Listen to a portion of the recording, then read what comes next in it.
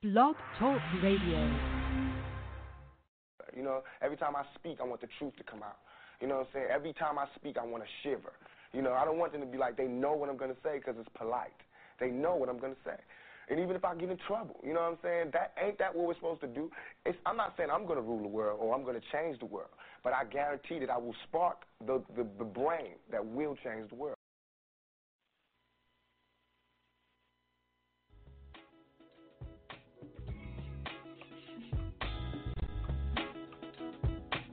Got to have personal responsibility,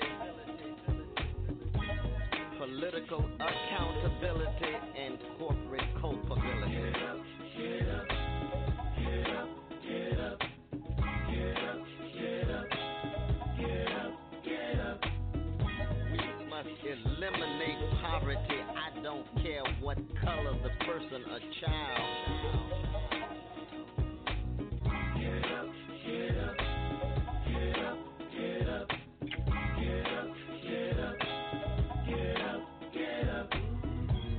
Why does a pessimist see a glass half empty, but an optimist see a glass half full? Are we locked into regressive mentality by chains unseen? If you try to fail and then succeed, which have you done? Do you ask enough questions or do you settle for what you know? The only questions that really matter are the ones you ask yourself. Welcome to Mental Dialogue. All I ask is that you think. Get up, get up, get up, get up, get up. I'm your host, Montoya Smith, a.k.a. Black Socrates, along with special guest co-host Maria Richards, and welcome to the Mental Dialogue Talk Show. We are the return of intelligent radio as we ensure the free flow of opinions and push the envelope on the questions America's afraid to ask in the mainstream media. Good morning, Maria. So glad to have you back. For my longtime listeners, they know how brilliant you are, but thank you for co-hosting, co-piloting this morning's amazing show as we introduce our special guest. I'm going to say hello to you and say hello to the Truth Seekers and give a little bit of your background. Then we'll introduce our special guest who was just with us just a couple of weeks ago, actually. So she's a murder person, made Mental Dialogue her home here recently. But go ahead, Queen. Thanks for being with me. Well, good morning, and thank you so much for allowing me to be a part of this today. Basically, really quickly, I am the owner of Management 24, marketing firm specializing in Facebook ads and email marketing as well as web design.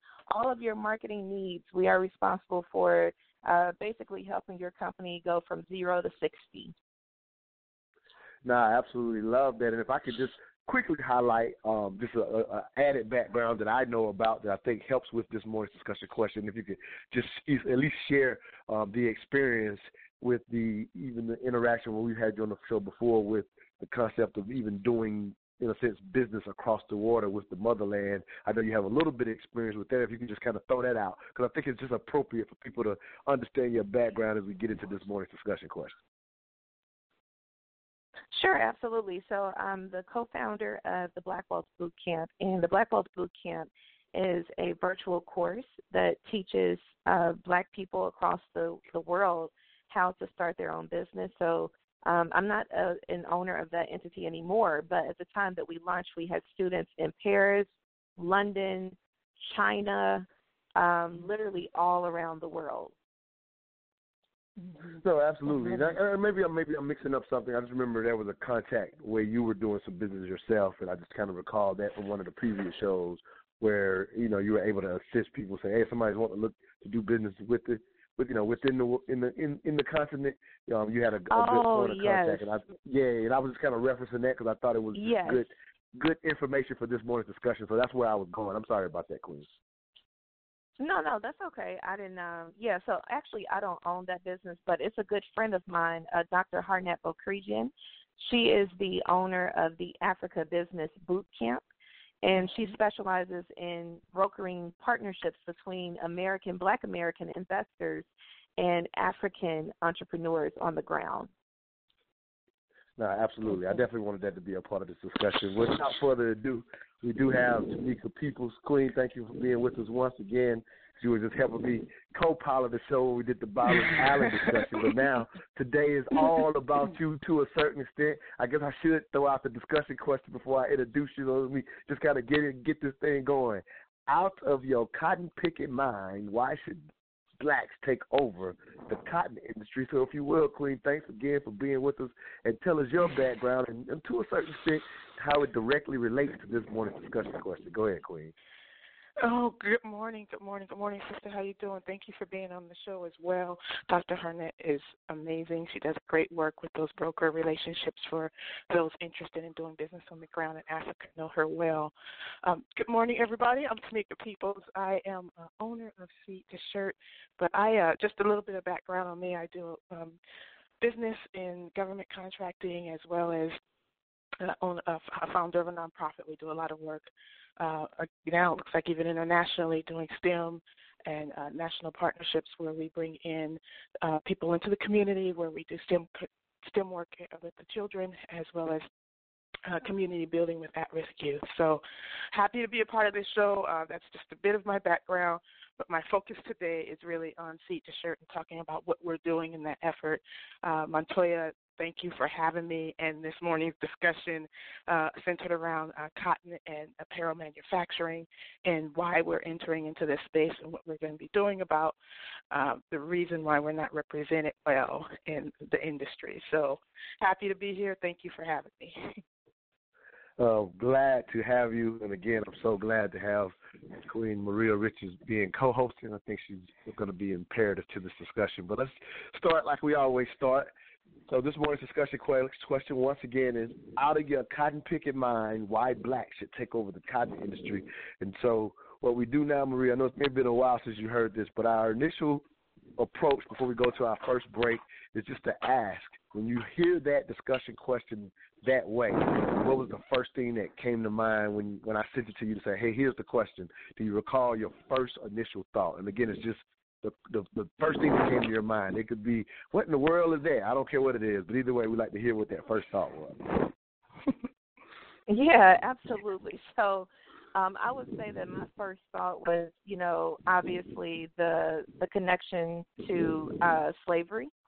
So that was my initial thought, and I was kind of pondering in my own mind, like, how does that feel emotionally for us to take over an industry that we were actually once forced to be a part of and not be paid for it, not be compensated for the work that we put in. So that's what initially came to my mind when I read, today's question. Mm-hmm. No, absolutely. Mm-hmm. Okay, and that was, so it's cool. That was somewhat intentional. So I'm glad you gathered it that way. Tamika, yourself, obviously knowing that in a sense you are the focus of this morning's discussion. But again, when you heard the verbiage of how it was worded, that particular question, what was your first thought as well? Real quick, just kind of share one. I think maybe somebody breathing into the phone or something like that, because we can kind of catch it on the air. So I don't know how you're holding your phone, but I just kind of want to point it out so we can maybe get that taken out of the broadcast. But either way, I just want to kind of throw that out because it'll definitely last throughout the broadcast if I don't point it out. But, yeah, if you will, Queen, what was your first thought when you heard that discussion question? Well, I have to agree with Sister. It does take you back to the times of when we weren't compensated and we essentially built America's industries based off of cotton production. And so, to be quite honest, that's the reason why, after delving so deep into this topic of production, when I was trying to source a blank T-shirt made by a black company, and I kept going even deeper and realized that cotton, which is the industry really that fuels the world, that built America, that's still $1 billion industry, we're completely cut out of that. We have farmers who were very big producers who are now relegated to very small percentage of that industry as that industry continues to grow. It takes me back to, where are we at? And what part of this ownership do we want to have? And what do we need to do about it in order to change that? Because I know right now, as conscious consumers, as brothers and sisters who are listening to the sound of our voices, we have decided that this is the new Black Wall Street movement, right? We have decided that we're going to take back ownership in certain sections of America or industry at large, right? So if we're going to do that, I believe we need to focus on sourcing and production, and being part of an industry that we essentially thrive. We make the fashion industry move. Full stop. Black people do, right? But are there any production houses that we can go to do things? Where's the material coming from? Because since we know that cotton is in 70% of what we use daily, and certainly 70% of what we put on. So why is it our black cotton farmers are dying on the vine, but meanwhile that industry is growing? Why is it we're, fueling to the tune of billions, $5.1 billion annually, black folks are spending in apparel? And where's our ownership at the production end? Because when we have ownership there, we have true agency. So my thoughts, of course, go much deeper and broader. I know everyone's like, "Oh my goodness," okay, but it struck a chord with me because we're not. Let me do this. Let me do this because I'm actually glad that you went broad because it gives us a lot of context for this morning's discussion. I actually extended letting you get all of it out because I think it was very, very pertinent to what we're going to discuss. But let's go ahead and get to this quick break, and you come out of the break with the thought that you have now. And we got a lot of people on the line, so we may open up the phone lines, but we're going to give a lot of context before we open up the phone lines for all those out there listening. We're going to go to a quick break. We'll be right back. All I ask is that you think. My name is Montoya Smith, a.k.a. Black Socrates. I am the owner and facilitator of the Mental Dialogue Community Support Group, focused on practical solutions and the collective thinking of the black community. We do that one of two ways: every third Friday, 7 p.m. at Urban Grind, or Saturday mornings, the Mental Dialogue Talk Show, 10 a.m. to 12 p.m. Eastern Standard Time. Contact us at mentaldialogue.com or on Facebook at Mental Dialogue. All I ask is that you think. Karate for Children is offered every Sunday at Mount Vernon Presbyterian Church Gymnasium from 2:45 to 4:15 p.m. for ages 5 to 14 years old. Children will learn Japanese karate as well as self-defense prevention skills to handle today's situations, like bullying and child abductions. For only $10 a class, children will gain confidence, self-control, and focus, all while having fun and getting good physical fitness. There are no bench warmers because everyone participates. Come join our family every Sunday at 471 Mount Vernon Highway, Northeast, Sandy Springs, Georgia, 30328. For more information, call B-Champs at 770-643-1286. Again, that number is 770-643-1286.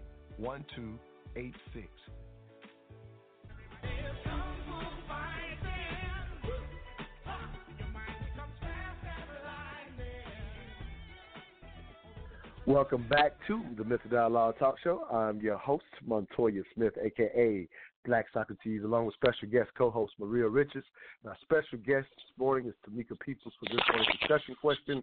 Out of your cotton-picking mind, why should blacks take over the cotton industry, as Tamika was beautifully laying out her response to this morning's discussion question and kind of laying out how and why she got into it. And I thought it was beautiful because we've had you on the show before, talking about this mission, but we really want, actually I didn't realize it until this week, we're really exactly 1 year ahead of the last time we had you on the show talking about Seed to Shirt.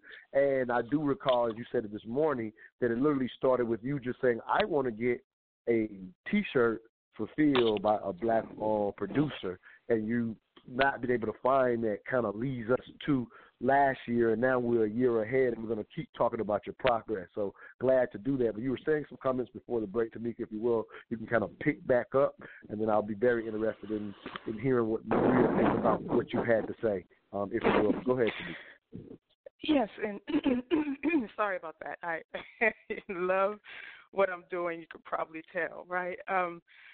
And then, a T-shirt, right? When I thought about a T-shirt and the fact that I see brands, businesses, movements like, Black Lives Matter Now, ADOS, We Buy Black, I think about the legacy we're really building and whose legacy we're building. See, the Gilbings, the Hayneses of the world, the billion-dollar companies, they don't. I don't know if they're as invested in our community as we're invested in our community, right? So if I'm going to wear something that I feel like represents the fact that I'm going to support black businesses, the fact that I want to rebuild and build up our communities in a way that's not co-opted, that's not marginalized, that we can look around and see more than 0.3% black farmers that still exist in this nation, we have to do things differently. We just have to, right? And so the birth of Seed to Shirt arrived. That's what I started with, and that's where we're going. We're less than a month or so out from doing our fundraising campaign to really open this facility, and I'm just happy to be having this dialogue because it's about time. Hey, I love it. I'm glad again to be able to, in a sense, talk about your progress, as I said, from 1 year ago when we first even were able to, lucky enough to, in a sense, find you and say, hey, I want to talk about this queen, Tamika People, who's looking to become the first black-owned apparel manufacturer of this kind since 1908. But if you will, I heard you, and we'll get Maria's thoughts on this, but as I heard you say, hey, here's the why. I started with the shirt, and then I heard you point out a couple things that we hear Dr. Claude Anderson talks about all the time is places where there's competitive advantages. So when you talk about, as you said, an industry in which we kind of lead the world in, then to a certain extent, I think you may be jumping in an area, as you said, to source where we do in fact have a competitive advantage, or if not, we do. Well, in a sense, we should have one. We don't, to a certain extent, but since we lead the world in that, I think those are just strong thoughts for your why, if you will. So when you hear all that, Maria, just give me, any questions for Tamika or your thoughts, because again, I'm familiar with some of her story. I think this may be your first time, getting familiar with this story. Yeah, absolutely. So, Tamika raises some incredible points, especially as it relates to legacy, right? What is a life worth living if you can't leave behind a meaningful legacy? And so I am 100% in lockstep with that concept of, building or creating legacy, especially as it relates to generational wealth. The biggest thing I did want to kind of, query about is the cost of, manufacturing, right? Because I'm the kind of person, and I know everybody doesn't necessarily fit the demographic because I can't remember the numbers right now, but I know that Black Americans are projected to have a negative net income, and that's not too far off into the distant future. And so what concerns me sometimes is I think that we may embark upon industries or business ventures that require a lot of upfront capital, and we are such a capital-strapped people collectively. Again, I know everyone doesn't necessarily fit under this umbrella, but the one thing that does concern me is that, business is, there are no guarantees. Business is very risky, and that's why most people don't start businesses, because it is so risky. That being said, though, I do wonder if there is a way to get into manufacturing, perhaps maybe by starting off by raising capital through selling some catchy T-shirts or something like that, versus kind of diving in there and like purchasing the equipment, purchasing the buildings, all of that good stuff. The only thing that I would like to know is in terms of the barrier to entry, so to speak, like the price point to get in. Is that not so high? Is the risk not so high? In Tamika's opinion, is that not a super high risk industry to embark upon? Great question, sis. And yes, you're right. The risk is high. There's two facets. One facet that I did want to address, and that is the part of pre-selling shirts. How do you break in on a smaller scale?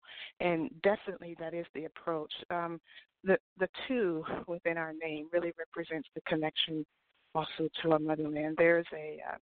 There's a need, right, to produce and distribute product that's made in a very particular way that really represents our goal at what we would call a minimum viable product, right? So our legacy, which is going to be available and for sale, T-shirts that you can print on, those type of things, is produced and constructed in a fair and equal way, 100% organic cotton, made by Africans, distributed in by Seed to Shirt, right? So that's a helpful way to get us into the market without jumping, as you said, on the farther end, which is focused on the manufacturing facility within the U.S. So, yes, there are stages to what we're doing, but the first stage is certainly an apparel line that is provided by African-produced company, and then moving to the next stage, which is production house within the U.S. that is run and operated by Seed to Shirt, where we're able to do the boutique and then moving to scale on the print-on-demand level. So you're correct, sis. There is a barrier to entry, but there is certainly a plan around the staging of that entry. So it's a great question, and I hope that answered your question. Yeah, you did. I really appreciate that, and I'm happy to hear that you are progressively getting to the end goal, right? Because that was what I was thinking. I'm like, oh, man, I just know how expensive this could be. And, when we take a loss financially, I mean, it has the potential to keep us in a downward spiral over several generations. So I was definitely concerned in terms of the upfront costs and how that all would pan out in the event that, forbid, the business doesn't generate revenue as quickly as anticipated. But it sounds like you already have that kind of figured out. And, I'm super excited. Thank you for answering the question. No problem, sister. No, absolutely. That's what we do at Mental Dialogue. If you're a first-time listener, as much as we want to highlight everything that this amazing queen, Tamika, is doing, you as well. If you hear anything as you're listening to her describe as her being the founder of Seed to Shirt, there's questions that you have, anything, we will definitely open up the phone lines. For those that are on the phone line currently, you will need to press 1 to let us know that you want to speak. If you're online and interested in getting in this morning's discussion, you will need to call 646-787-1691. Again, that number is 646-787-1691. 1691. So, Tamika, you see now why I have this queen on the air with me, because I wouldn't have thought of that amazing question. And so it sounds like, as she said, you have this covered. And so I worked hard to get Maria on this part, on this particular one, because I was like, I got Tamika, I got to connect her with Maria, because who knows, you know what I mean? There may be some opportunity there, too, because on Mr. Dialogue, we all about making it happen live on the air as well. But I'm putting some seeds in the air for the end of the show, if you will. There you go. Yeah, no, I appreciate you, sis. And also when I think about the cotton side of it, I was really kind of just shocked and appalled, right?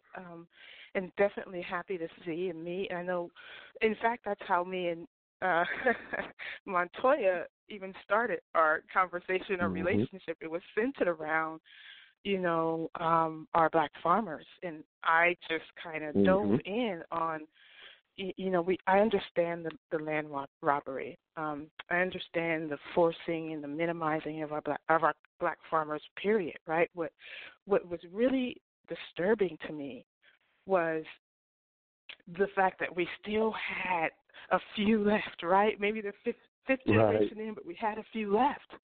And the way their counterparts, which is, we see this all the time, right, family? The way our counterparts thrive is their connection to industry. But there was no real direct path, right, for someone to say, I want to directly source, right? It was very controlled, co-optedly controlled. And so to be able to break that down and connect and source in the way that we're talking about sourcing was, well, as we all know, some work, right? But that's how they were able to eliminate us from any part of this industry, is they controlled the connection to corporate industry. They controlled the connection to the gins and so then once they relegated you to this environment of just sell us your cotton to our co-op, we'll handle the rest. What do you think happened? It became very easy. And unless we had somebody on the other side knocking on that door, we would.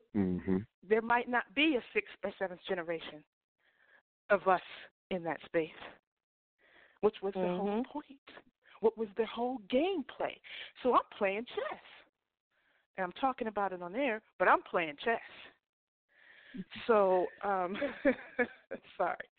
That was... No, don't be sorry, Queen. This is what we do. Yeah, I don't call ourselves the Return of Intelligent Radio or say that we have the smartest audience in all of radio for no reason. So absolutely. And again, I love it. You're playing chess, and we'll, in a sense, leave that part at that. Let's bring this one piece of context back into it. And we talked about this when we had you on a year ago. And it's just so that people even know, because I'm always bragging, right? I always say, since 1908. So if you will, because I know you, I know that because you looked up the history. So let's at least give people some of that context so they know I'm not just saying that for no reason. You found out that it's been since 1908. If you can kind of just even give that context to this conversation, and then we'll continue on. Right. What's happening. Yeah. Yep. Sure. So when you hear me talk about this production cycle, at the height of antebellum South, right, when we were doing what we were doing for this country, and then there was this freed moment, right? There was a gentleman named Warren C. Coleman who realized, right, the same thing, right? We had a lot of farmers, a lot of cotton. We had the best seamstress in the world. They were unionizing and not hiring us. We had pockets of communities that we had decided to go out and build, right, the Tulsas. And so he knew that there was opportunity. And we could potentially own that value chain from a cotton producer to ginning that cotton, milling the cotton, making what they would call back then Negro cloth, but it was our clothes, right? And so he built with his brothers and couldn't at the time even open his facility without a white man being on his board, but black people opened up his facility. The Warren C. Coleman Textile Factory, right, was opened up in 1900. And when he opened up this factory, he could do it all. It was a 35,000 square feet facility in Concord, North Carolina, and literally the whole town, streets are named after him there.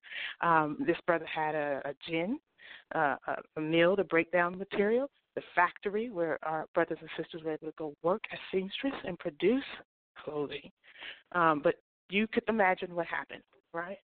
By 1904 or so, he mysteriously passed away and his facility closed.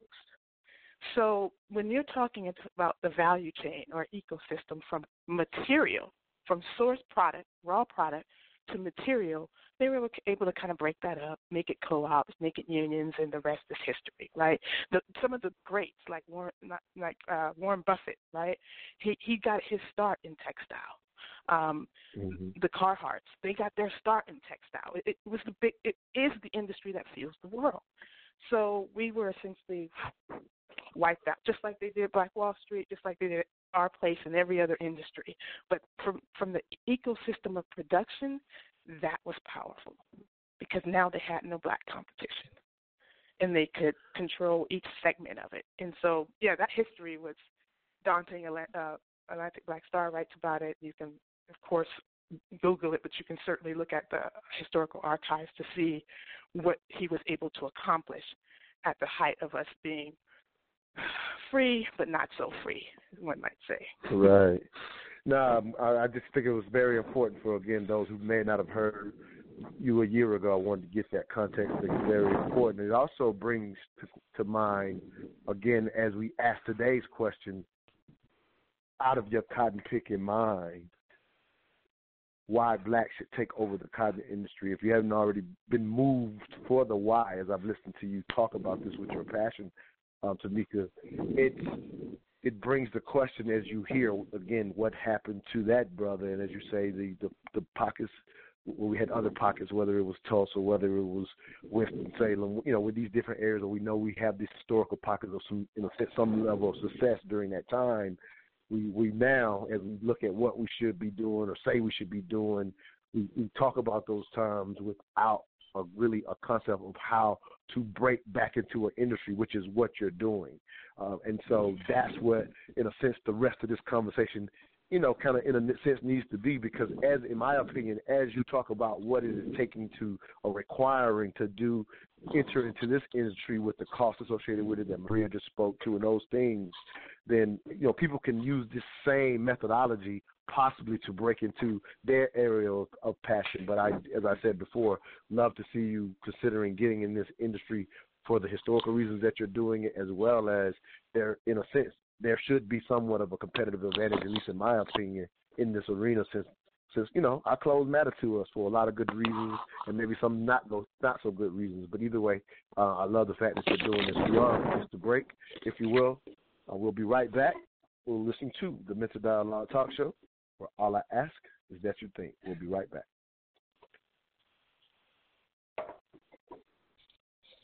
Square Business Entertainment brings you their latest hit, I Really Want You, by Taylor Pace. Take a listen.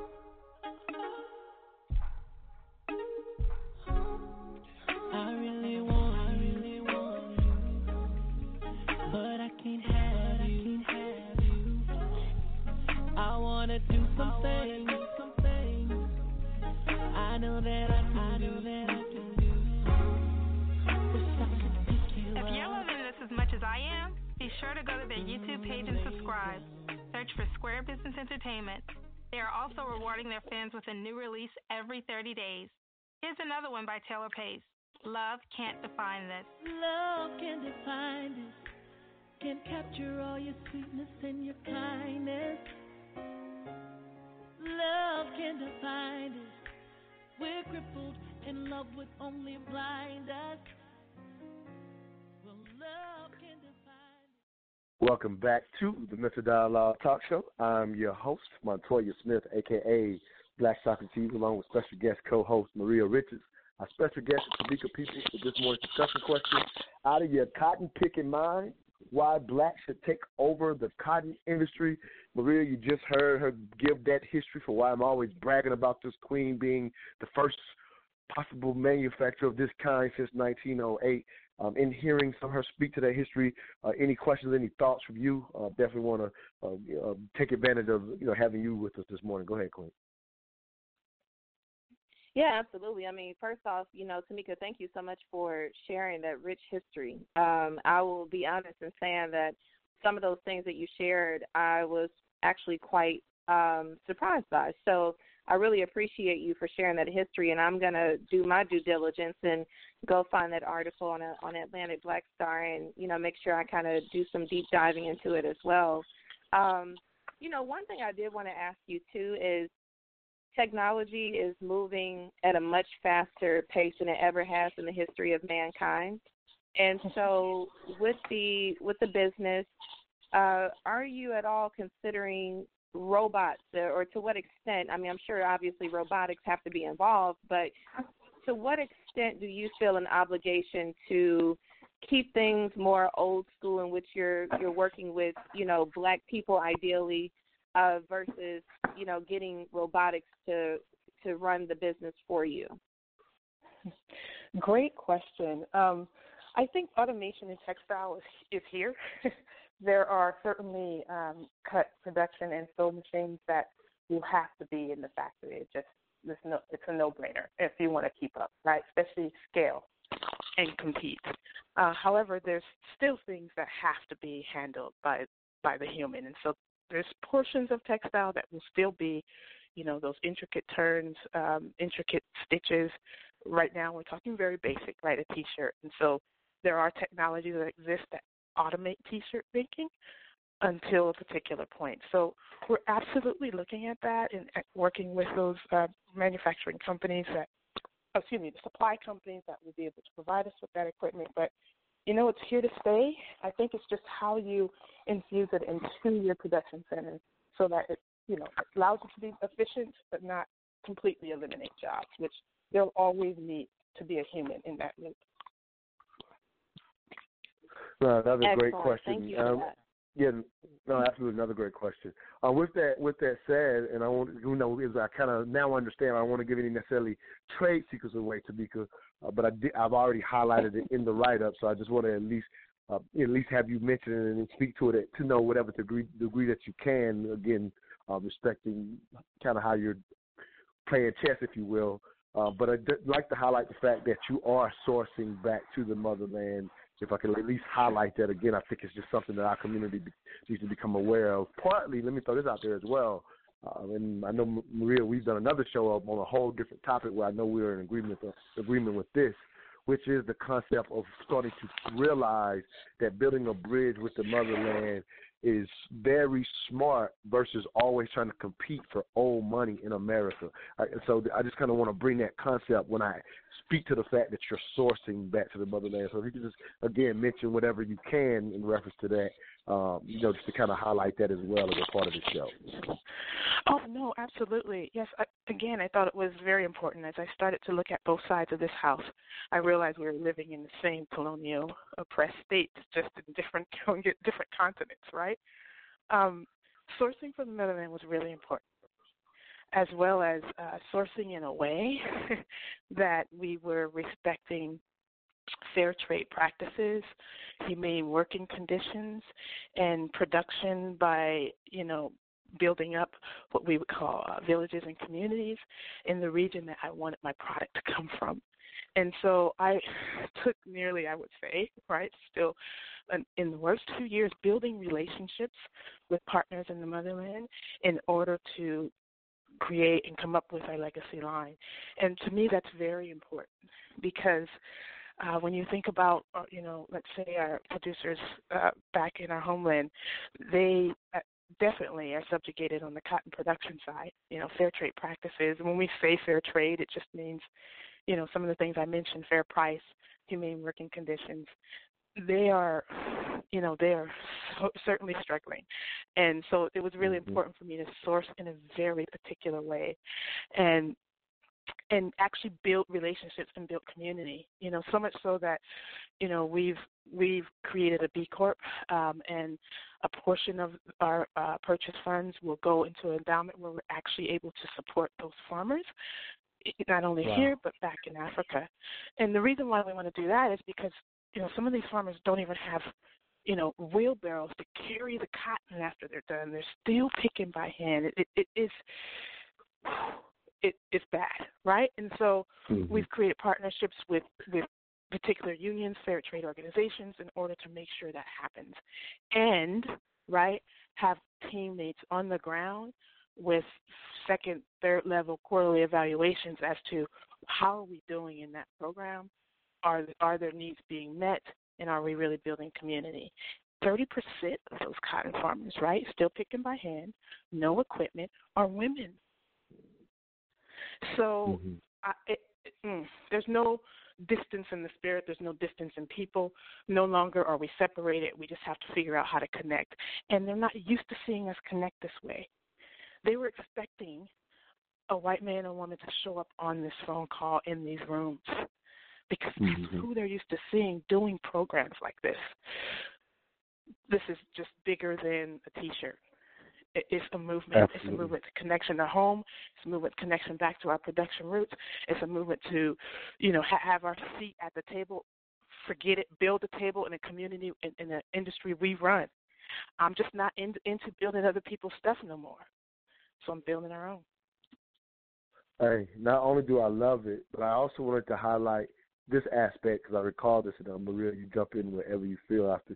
Was highlight the fact of how much they welcomed. Like I say, one, they didn't expect, as you just mentioned, but I also know how much they welcomed you, and I'm pretty sure with that spirit of being concerned about the fair practices, because, again, we know those buzzwords sometimes are played with, unfortunately, when there's nobody to oversee per se, right? But just the fact that you're doing it with that natural connection to your ancestors, you're doing it with care, and that's quite often is what's left out of business practices. Even when we say let's do business with the motherland, if we just take it and do it the way America does it, sometimes that will not be a help in itself. You're basically laying out that you have not made those relationships in that manner, but with concern for where you come from. So I big up you for that, for one. And two, just again, if you could just speak to how much they welcome seeing your face, if you will, and then at that point, Maria, whatever you may want to ask, please do. How much they welcomed it.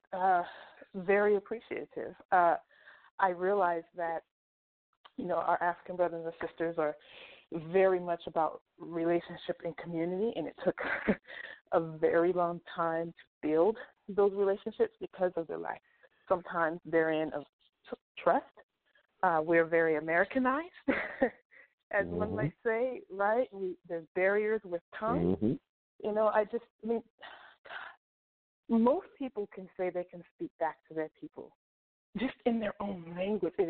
They stripped everything from us. So to be able to make these connections and understand that it was coming from a very authentic place, the arms opened and they're ready to not have to do business maybe with their Chinese brethren who, as we know, has taken over the continent, the French who's dominated, the Belgians. Come on, y'all. They're looking for us. So we just got to be standing up and coming back and doing our part and doing it in a really authentic way, not in a way that further subjugates them. We can't do that. Maria? Yeah, you know what? I have to agree with Tamika, wholeheartedly with that. Sometimes, unfortunately, because as Black Americans, we are looking at the world through the lens of Black Americans, right? And we know that our people are oppressed and just really broken, and not saying that we are broken as if we are damaged, but meaning like the system attempts to break us at every turn. And so unfortunately how that manifests itself is when we leave the country, we assume that the rest of the world is like America and that everybody hates Black Americans. And the truth is that's just not true. In fact, I have found personally from my international travel that Black Americans are, like you said, Montoya, we are embraced with open arms, and that's across a multitude of continents, not even just the motherland, but just in general. We are global trendsetters, and that's something that we have got to really embrace. And I know Tamika has already touched on that as well. We are global trendsetters, and so when we leave this country, we have got to, release those rose petal glasses. We've got to take those things off and approach our brothers and sisters on the continent from a completely different angle. And we got to let go of these falsehoods that, continental Africans don't like Black Americans and all that stuff. Right. It's just not true. It's not true. And like Tamika said, I agree wholeheartedly. We have got to, when we do go to the motherland, we cannot go over there and act like the colonizers. We should go over there with the intent of empowering and collaborating and, joining forces with our continental brothers, African brothers and sisters, not going over there to exploit them in the same way that we know that white Americans exploit labor here in the U.S., So I'm with both of you. No, absolutely. And if I could just even say this for anybody again, we welcome any conversation. So if you want to get in, please give us a call at 646-787-1691. You do have to press 1 to let us know that you want to speak. But just to even throw this out there, because, we often listen in extremes, and you're absolutely right about how we are received. I, unfortunately, have not taking a trip to the motherland. Shame on me. That's something I will remedy in my personal future. But again, having traveled other parts of the world, you're absolutely right that we are seen in that manner. It doesn't mean that you individually haven't had a bad experience in some other country or even within some African country. So for somebody out there that says, well, I have a friend that said they went there and they were received this way, like sometimes people hear what you're saying and think about that, that one extreme, when the reality is that you're speaking in general. That is how we are received. And for my friends who have made the trip, I have not. I hear consistently amongst more of them favorable results, then I've heard negative results as well. I take it all in, but I generally hear, and why I can't wait to make that trip is that we are received, and that our brethren and sisters over there are saying, "Hey, brother, come here. You're welcome." And if we're honest, being Americanized, when they come here, we don't, not to change the subject, but we don't always do that when they come to the States. Again, that's part of that Americanization, if you will. We are up against another break. This break right here is real particular for this show.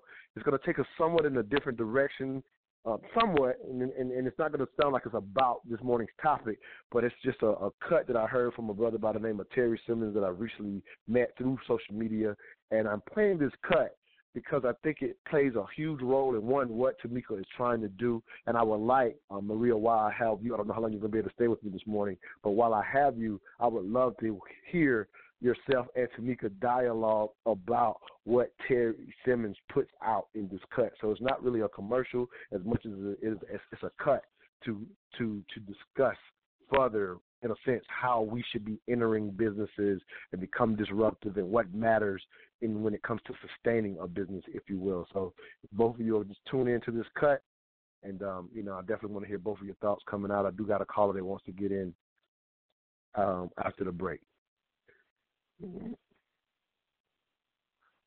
We'll be right back. All I ask is that you think. I post a lot of videos about the harsh realities of entrepreneurship. And it's not because I'm trying to kill a dream, it's because I'm trying to give birth to a dream.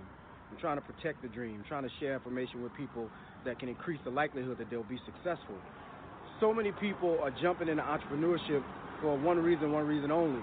They're dissatisfied with their career.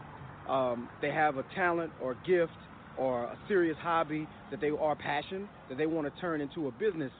And the focus is always on the front end of the business. So everybody wants to focus on how do I get social media followers? How do I build a personal brand? How do I build my company's brand? How do I generate leads? How do I close sales? How do I get contracts? But the truth of the matter is none of that stuff will work until you learn how to build capacity. So when we start having conversations about capacity and infrastructure, there are not many conferences that are touching on that. You know why? Because most people that are influencers just want to get you emotionally aroused, and they don't want to really give you the meat and potatoes of what's going to really make you successful. The bottom line, I'm going to use an analogy. It would be like saying, I want to be a race car driver, but all you focus on is the design, the contour, and the graphics on the outside of the vehicle. You don't focus at all on the engine and the capacity for the engine to generate speed and power. That's what it's like when we don't pay attention to the back end of our businesses. So some of my videos, I already know the ones that are going to get a lot of traction and the ones that may get limited visibility, but I put the ones out that I know that are going to get limited visibility because that's the most important information. The bottom line is you got to build infrastructure. You have to have systems. You have to have processes. You have to have an ability to attract and retain talent, to develop talent. That's where businesses are made. So let's just say if you're a pastry chef and you put together these amazing designs and, your desserts and your cakes, they taste delectable and everybody loves it, but you can only pump out 5 cakes a week because it's just you, and you don't have there are no written recipes, there are no written processes, so you can't bring in someone that doesn't have your natural gift or that doesn't have your level of training or education and have them duplicate it. Then you will always own a job. You will always put out 5 to 7 cakes a week. Meanwhile, someone that learns about co-packing and manufacturing and distribution and builds a sales team and has a recall plan and all of the stuff that knows about preservatives and all this other stuff, they're going to go on to make millions and millions of dollars, and their cakes may taste like shit just because they have the capacity. So understand, like when I post these videos about, a lot of these coaches and influencers are telling you it's all about passion, it's all about working hard, it's all about followers. That stuff is important, but it's not more important than infrastructure and capacity. infrastructure capacity, systems, standard operating procedures, processes, leveraging technology. That's what's going to get you to seven figures. Love y'all. Hope this was useful. Welcome back to the Mental Dialogue Talk Show. I'm your host, Montoya Smith, a.k.a. Black Socrates, along with special guest co-host Maria Riches, as well as special guest Tamika Peoples, our honorary star of the day. She's set to become first apparel manufacturer, black-owned apparel manufacturer in the country since 1908. This morning's discussion question, out of your cotton-picking mind, why blacks should take over the cotton industry. A lot to peel back with Terry Simmons' video that I just again played for you, both of you to listen. Maria, this is kind of some area that you specialize, so I'm gonna let you kind of lead the thoughts on what you're hearing there, and I think it ultimately applies to Tamika from the standpoint that she's in that area, infrastructure. And that's often is something that's forgot about when we're talking about buying black and things of that nature. So Maria, if you will, and Tamika obviously follow her up. Brother Pianka, we'll get to you after we get both of these queens' thoughts. Yes, so I really loved what he said. I think he was spot on. The only area that I would disagree is I don't think that infrastructure capacity is the number one thing to focus on. And I don't know, maybe I misheard what he said. He may not have said that, but in my opinion, the number one thing to focus on is a value proposition. What are you bringing to the market that attracts people? Because it's not enough to just simply have a product. A lot of times we work backward. We tend to think of an idea and we create the idea. We bring it to fruition, and then we pitch it to the market. That's actually the wrong approach. What you should do is really find the market first and then provide value to the market through your product and or service. But going back specifically to what he mentioned in terms of structure and capacity, I love that because especially when he said SOPs. SOPs is, standard operating procedures. And the reality is when you own a business is an asset. Okay, you should be creating a business not for all the vanity reasons like he mentioned that, these so-called influencers or moguls put out there, but it should be an asset. And assets are, they can be sold. That's why they're valuable because you can sell them and make a ton of money and then invest that money into another asset and so on and so forth.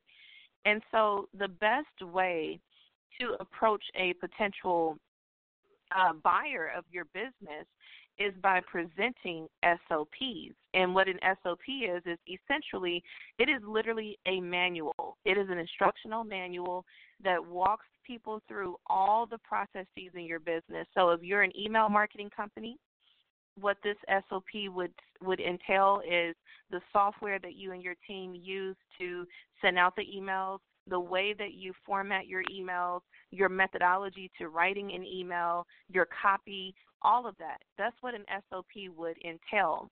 And you need an SOP to sell a business. In fact, buyers of businesses look for that infrastructure and that capacity. And if you don't have SOPs documented, if you don't have your SOPs documented, then what that means is you have no system. And if you have no system, then your business is only limited to the extent of which you're able to be in it and working in it all the time. And as a business owner, your let me ask you this real goal, quick. Let me ask you this real quick, Maria, in reference to, in a sense, one, I think in a sense you've been able to assist people with some aspects of that or even focusing on that and then bringing it back, particularly to Seeds to Shirt, from the standpoint of, I know Tamika can speak to how much she's done that, but to a certain extent, in her starting this, and you've kind of asked that question of, what is her original, her initial approach as far as covering that cost or how to be smart about it. And so I'm just kind of, in a sense, trying to circle back some of what we heard in reference to what she's doing and, maybe what does it spark in reference to that. One, it was just to allow the audience to hear maybe what breaking into an industry includes and what it, in a sense, should what the focus, in a sense, should be. As you said, the value proposition is the thing you would, in a sense, kind of put ahead of both of these things. But I listened to it and thought how often when I go to different places, how often I'm not hearing about it. Or sometimes on this show, we talk about focusing on infrastructure, but we never get into the how-to. And so to a certain extent, I was hoping to do some of that with you and Tamika about her business, if you will, just kind of bringing it full circle for her. So if you can give me a quick thought in reference to that, and then Tamika, if you could just kind of open up how are you covering this area, because I think people can learn from the fact that, one, you know how to do it, and I just used Terry to introduce that concept to our listeners, if you will.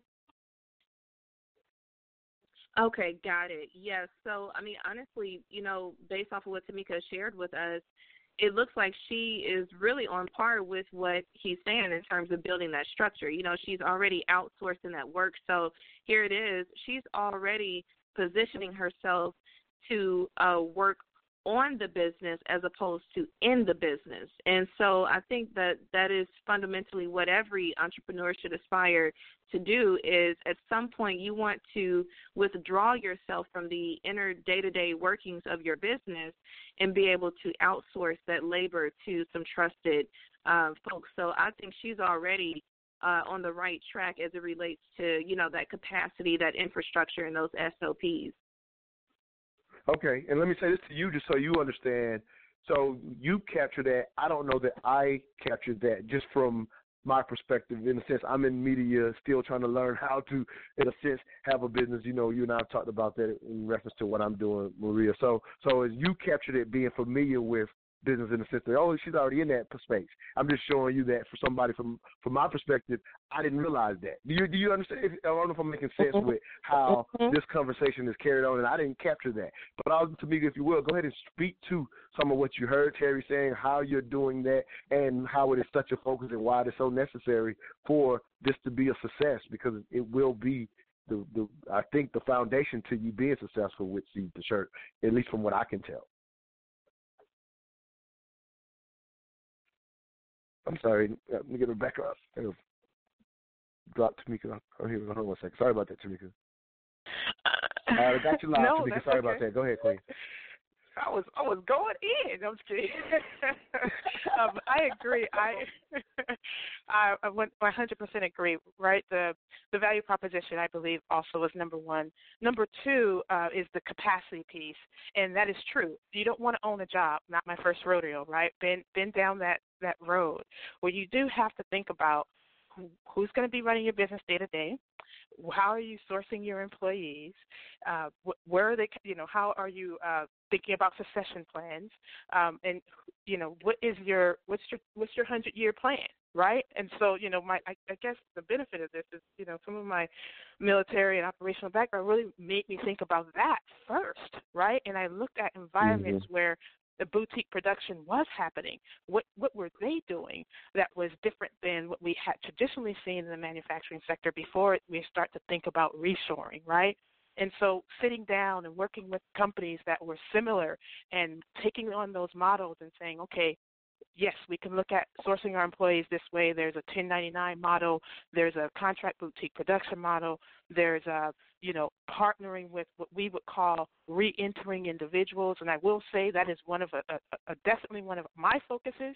I don't know if you guys remember this, but I don't want to call it the Central Park Five, but the brothers that were freed after all that time, you heard them talk about the fact that they were trained seamstress, right? And when you're getting out and coming out and you don't have the opportunity to work in that field, we've made strategic partners with environments, right, to be hiring those individuals, and also our relationships with industry leaders who are training the new era of synastry, right, and making sure that we're partnered with them to come into their environment and hire those who are coming out of their training program. So, we're talking 2-3 years in the making of making sure we're building infrastructure, because one thing that we haven't been in predominantly as a people is production, right?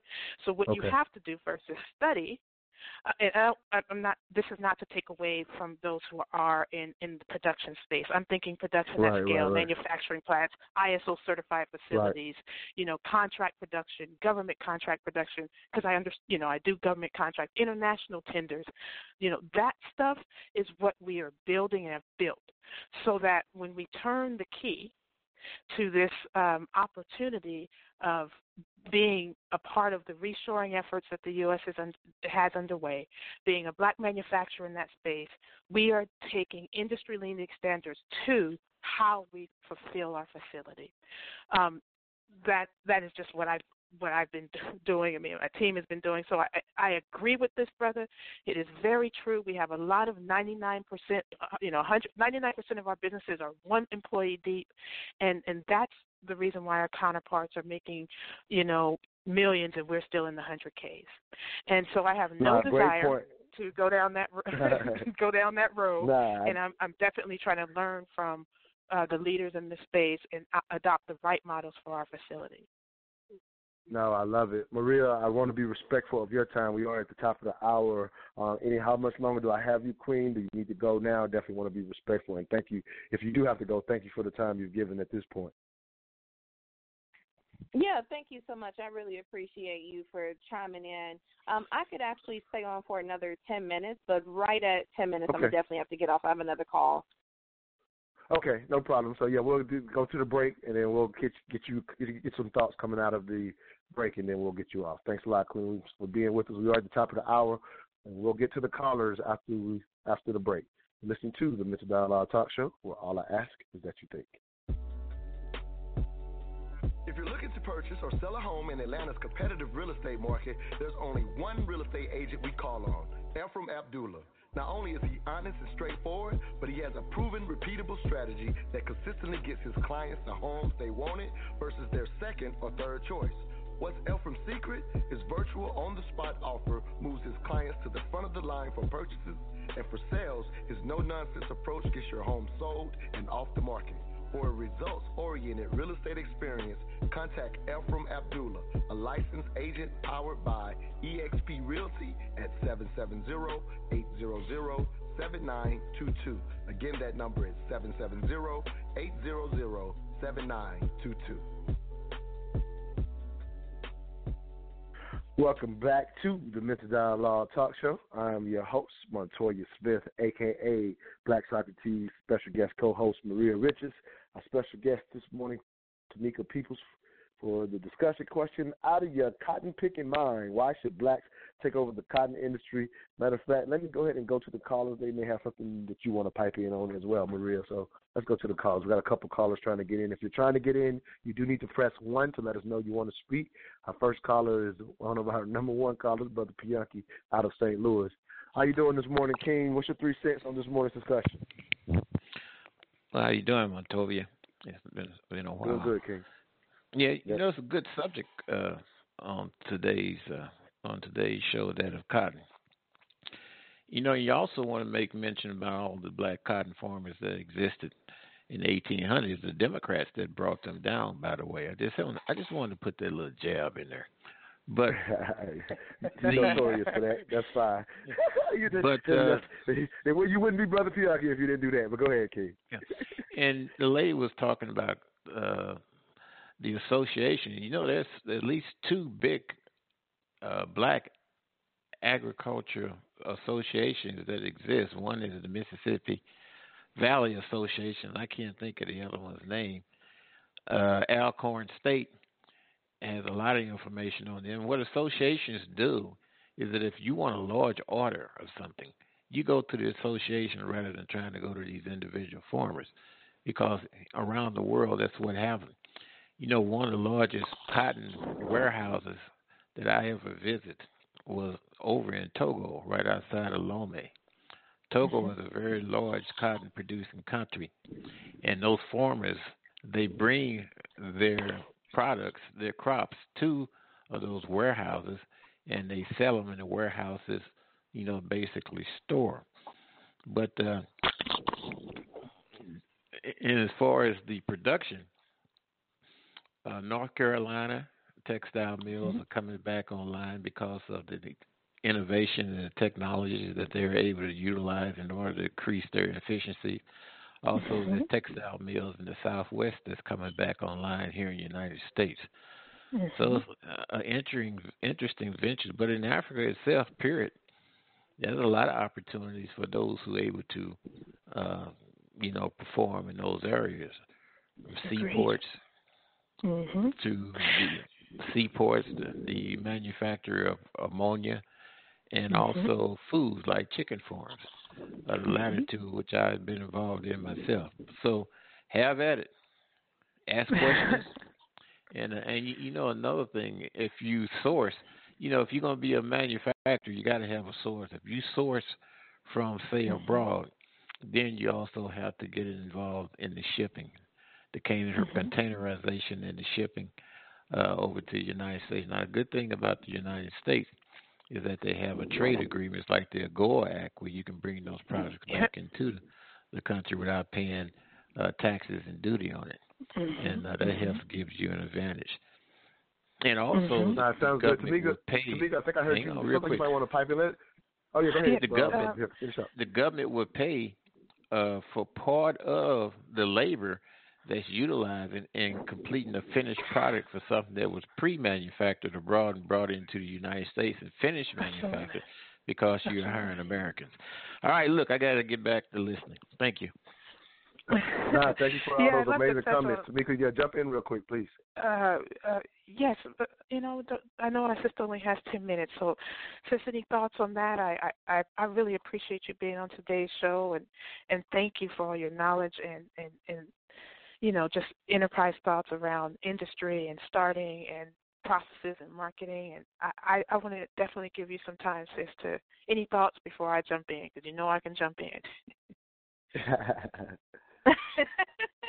Well, yeah, absolutely likewise. I've really enjoyed learning about you, learning about your business. I'm happy to know that you're already familiar with Dr. Harnett. She's a dear friend of mine. So I'm just really appreciative of Montoya allowing you and I to share in his space or on his platform together. So thank you for your time as well, and you being so diligent and so kind in answering the questions that I posed. The only thing, honestly, I can think of that I would like to close out with is, again, just the importance of the value proposition for anybody who's starting a business.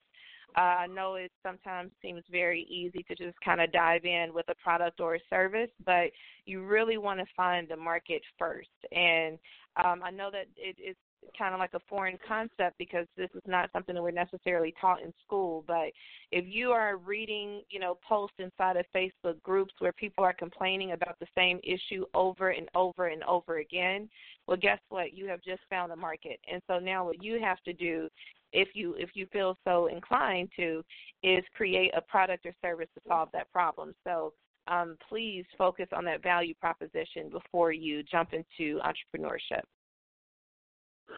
Strong thoughts. I'm going to steal 2 more minutes because you say I got two more minutes, so I'm going to steal it from you. And so I just wanted to throw this out because we'll talk about this some before she goes. Tamika, I know eventually you're launching your fundraising. So if you could just kind of mention who you're using, just again, I just want to at least familiarize Maria with as much of what you're doing as possible before you only got a couple of minutes. So just kind of tell you how you're going to do that and what you're looking for when it comes to that. We'll talk more about it later in the show, but I want to at least throw it out before she leaves. Oh, yes. I'm working with Fund Black Founders, and they're a group based out of New York, and they're specifically focused on crowdfunding, online crowdfunding space for Black founders, just creating that environment. We know that WeFunder exists or GoFundMe exists, but this platform is founded by 2 Black women who are really looking to incubate an environment where Black founders can go from concept to funded in the crowdfunding space on their platform. So really excited about doing that with them. I know there's many platforms we could use, but definitely appreciate the fact that it was Black women who are looking at this space in a different way. So I know that Enricher is there as well, Enricher Society as well. So many opportunities, but this is one online space I decided to go with. No, sounds good. And Maria, I just wanted you to hear that before we let you go. Thank you so much, Queen. You've been amazing. We got one final thought if you want to take it. I know we got to let you go. Yeah, sure. I mean, again, thank you so much for allowing Tamika and us to share this platform, your platform today. Tamika, I wish you the best. I am absolutely rooting for you. If there's anything that I can do personally to assist you, please, get my contact information from Montoya. I would love to connect with you on social media and beyond that. And I think it's brilliant that you are launching this on a crowdfunding platform first because, again, that is that, market validation. If you notice that you're going to reach your goal, your crowdfunding goal, that automatically shows you that the market wants this and you are absolutely in the right direction. So I wish you all the best. I'm excited and I'm looking forward to seeing your crowdfunding campaign. Thank you so much. Sounds good. Thank you so much, Queen. Okay, absolutely. Let's go to another call. Oh, what's me? Get your thoughts here. While you let your caller, we'll get to say your thoughts, and then we'll get to the caller. Go ahead, Queen, please. Okay. So to Brother Pianki's points, he's right. I am a steward of trying to understand the space before you get into a space. And one of the things I noticed about the relationship with Africa is until 2025, trade relations with them is certainly open. So you're saving yourself on duties and taxes. It's why the Berkshires and the H&Ms and others do business in Africa, import here, sell you to high price, and they're living large, right? So I saw that, hey, this, make sure you understand that. The importing and exporting, you have to have agents. You have to have companies who are well astute in that, but not only that, you have to have your import-export permits. Check that box. Some of the things he spoke about around the associations, and you guys probably heard me allude to that a bit when I mentioned my relations back on the continent and who I deal with, right? The unions, the workers' unions, the cooperatives, but then setting up my ecosystem within that. So I'm empowering, giving some level of support to, but dealing directly with the head so that everyone involved is supported. The same thing might be said for here, right? And I agree, there are unions here and cooperatives here, great. Cotton of the Carolinas is huge. Again, where are we in that space? So dealing with the right cooperatives, dealing with the right unions, that is, all done. And I appreciate the opportunity, if you will, to think on an international scale of how we connect these dots, right? You have to cast the right web, build the right infrastructure, have the right team, and so I'm just happy to say we're there, and we're ready to get moving with our launch, get moving with this, not just this concept. Turn the key on the next stage of this. So, Brother Pianki is very right, and we're connected that way. No, I love it. I mean, I have to admit to me, because I listened to you, going to go to the caller now, but sounds overwhelming, but it sounds like you are dotting the I's and crossing the T's. Brother Pianki wants to get back in as well. But let's go to the next caller. Area code 480, last 314. Give us your name, where you're calling from, and your 3 cents on this morning's discussion question. Good morning, Montoya. This is William Agnew calling from Dallas, Texas. Oh, man. Hey, Tamika, let's give you a warning. It's the level's about to raise up. This brother right here, I have no idea what he's about to say, but I hope you're ready, Queen. Get ready. Go ahead, King. Go ahead, King. Thanks a lot. Yeah, thanks for calling in, King. Yeah, I appreciate it, man. I'm out here recovering from these tornadoes that's coming through, so I might be a little groggy today, but I think what you guys are doing is wonderful. I think the conversation is beautiful. You guys are hitting on a lot of great points, such as value proposition and systems, and all of that is very important. The only thing I don't want people to miss, especially people who are listening to you guys, through my experience, one of the biggest headaches and one of the biggest obstacles we often face, and I've been in this entrepreneurial game for about 15 years now, and people often bypass the mission, the vision, and the purpose, right? And this is where you actually cultivate the message. And that is so important to start with, because the value proposition, which is very important, is important, but the value proposition oftentimes through the process will often change. And the thing about the value proposition is a lot of times you don't have control of what the value proposition is, the market does. And so in regards to starting with the value proposition, that's important, right? But it's not in my opinion and in my experience, it's not the beginning.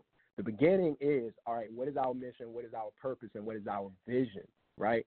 And once we understand that, that is what we are in control of, right? Nobody else controls that but us, right? And we can keep that constant. The problem with starting with the value proposition, again, is that's going to change. And the market says what the value proposition is. And so you really don't have control of that. And what I've seen in my experience is that can change 4, 5, 6, 7, 8 times. Another important thing about the mission, vision, and purpose. Matter of fact, let's do this real quick, William. Okay. I'm actually up against the break.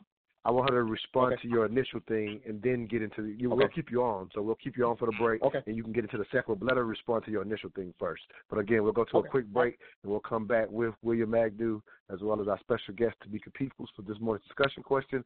Out of your cotton picking mind, why black should take over the cotton industry? We'll be right back. All I ask is that you think.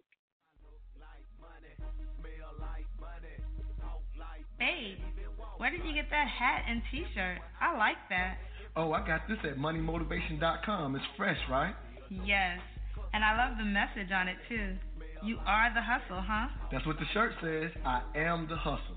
They embody the entrepreneurial spirit, and what I like the most, it's more than a brand. It's a lifestyle for those who want to put in the work and expect to have the finer things in life. I also follow them on Instagram. Check this post out. If you believe money is the root of all evil, you're using it wrong? Or how about this one? Excuses make $0 an hour. I like those. What's their IG? At moneymotivation.co. But do they have any ladies' gear? Yes, you're going to love the clothing line they got for the ladies.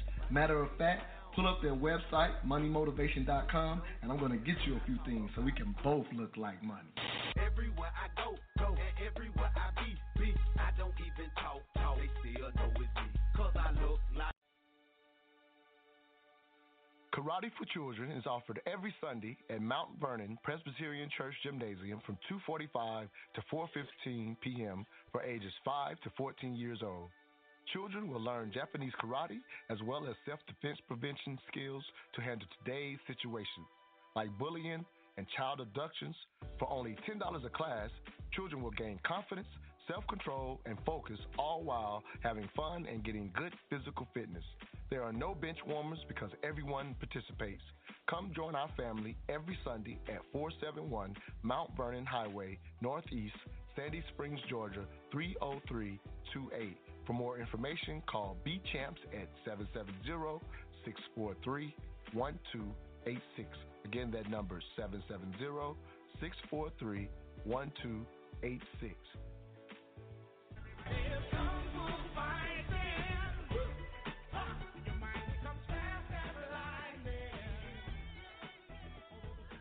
Welcome back to the Mental Dialogue Talk Show. I'm your host, Montoya Smith, a.k.a. Black Socrates. This morning's discussion question, out of your cotton-picking mind, why blacks should take over the cotton industry? Special guest Tamika Peoples. If you will, Tamika, we have Truth Seeker on the line, William Magnew. He basically pointed out his idea of how he sees value proposition and what that mission and vision, how that should, in a sense, take priority. Any thoughts about what he had to say? And he has another thought coming after that, but I want you to respond to his initial concerns as a longtime business owner himself. Yes, thank you, brother, for that. Actually, very valuable. You're right. The value proposition will adjust because the market kind of drives that. I definitely agree with you there.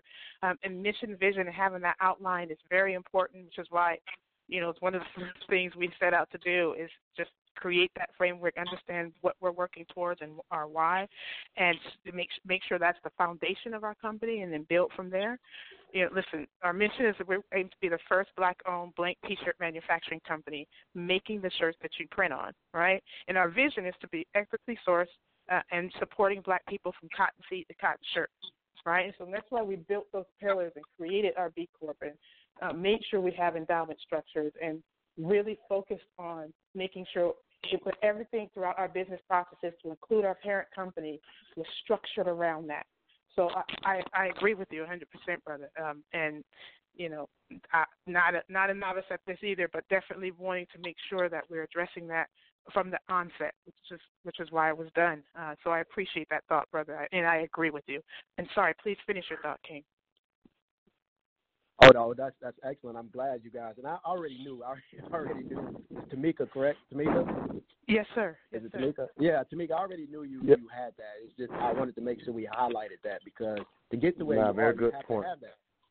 And the second point I was going to make is you kind of hit on this is anything we often say this anything of significance requires many people, right? Anything of real significance that is going to bring about the change, it requires many people. And with that being said, those people have to be brought along. And so you have to start with the mission and the vision and the purpose because like I was saying and like you said, everything else is going to change multiple times. That's not what you control. Again, what you do control is that mission, that vision, and that purpose. And that's how you keep those many people that you need tied into the sacrifices, the working, the thing that the late nights, the long days, right?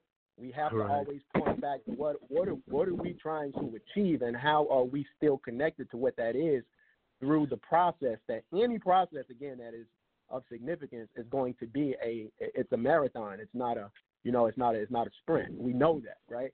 And so with that being said, it's so important to start at the very beginning with the mission, vision, and purpose so we can tie that back in every time we kind of get off of our, off track.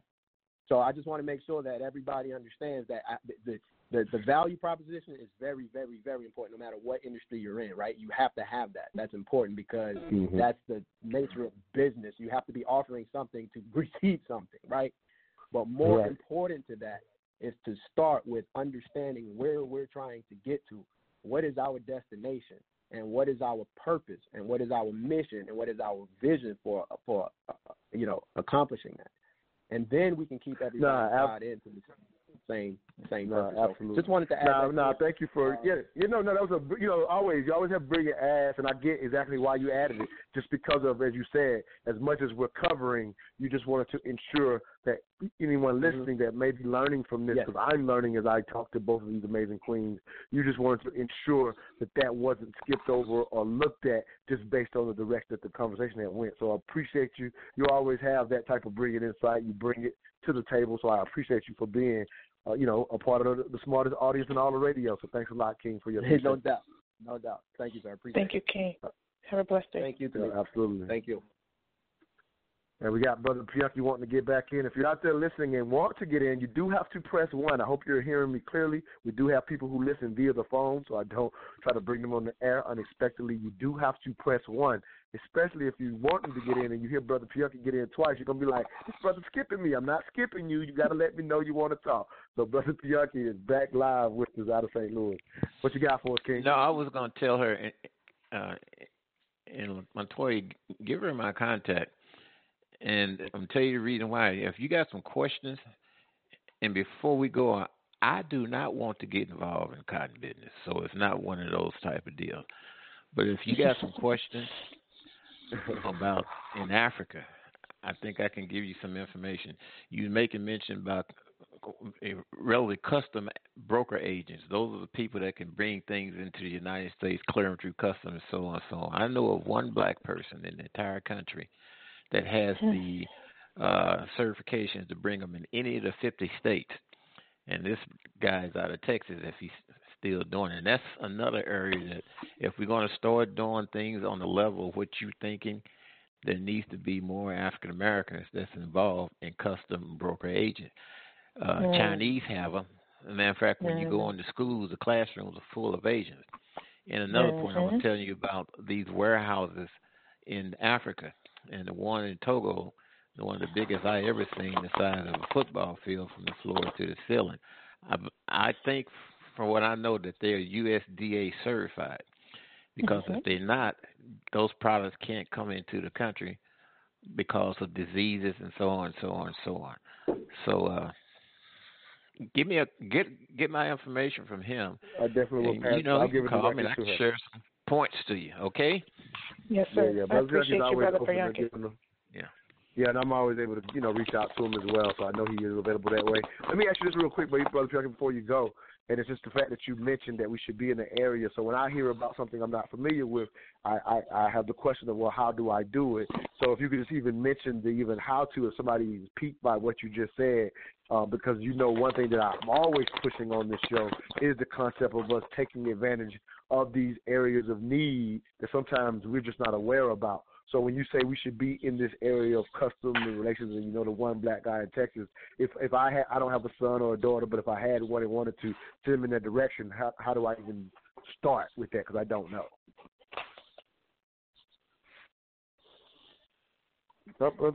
May have dropped off. I'm sorry. I thought he was still on with me. No, but either way, still a great idea. That was a great question. And I haven't even thought about that. Yeah, I wanted to know, but I'll have to reach out to him and bring it to the table maybe next week. Yeah, to drop off. I will tell you, getting into this space has definitely opened my eyes on international relations. Not that I didn't fully understand it before with my work in strategic government policy and all of that, right? But it's just a different level of operational approach you have to have when talking about international business relations. And yes, I don't often see anyone who looks like us in those rooms, right, or on those phones, right? And I too. Let me just digress here. I am not in the cotton game. I'm to enrich the black cotton farmer game, right? And in order to enrich the black cotton farmer, we have to have industry, and we don't have industry, family. We don't control. What was so powerful for me about owning a business, in the space was realizing that I get to control who I work with, right? I'm going to contract with this guy because he represents X, Y, and Z, and dang it, I don't have to go take, so-and-so. I can work with him, right?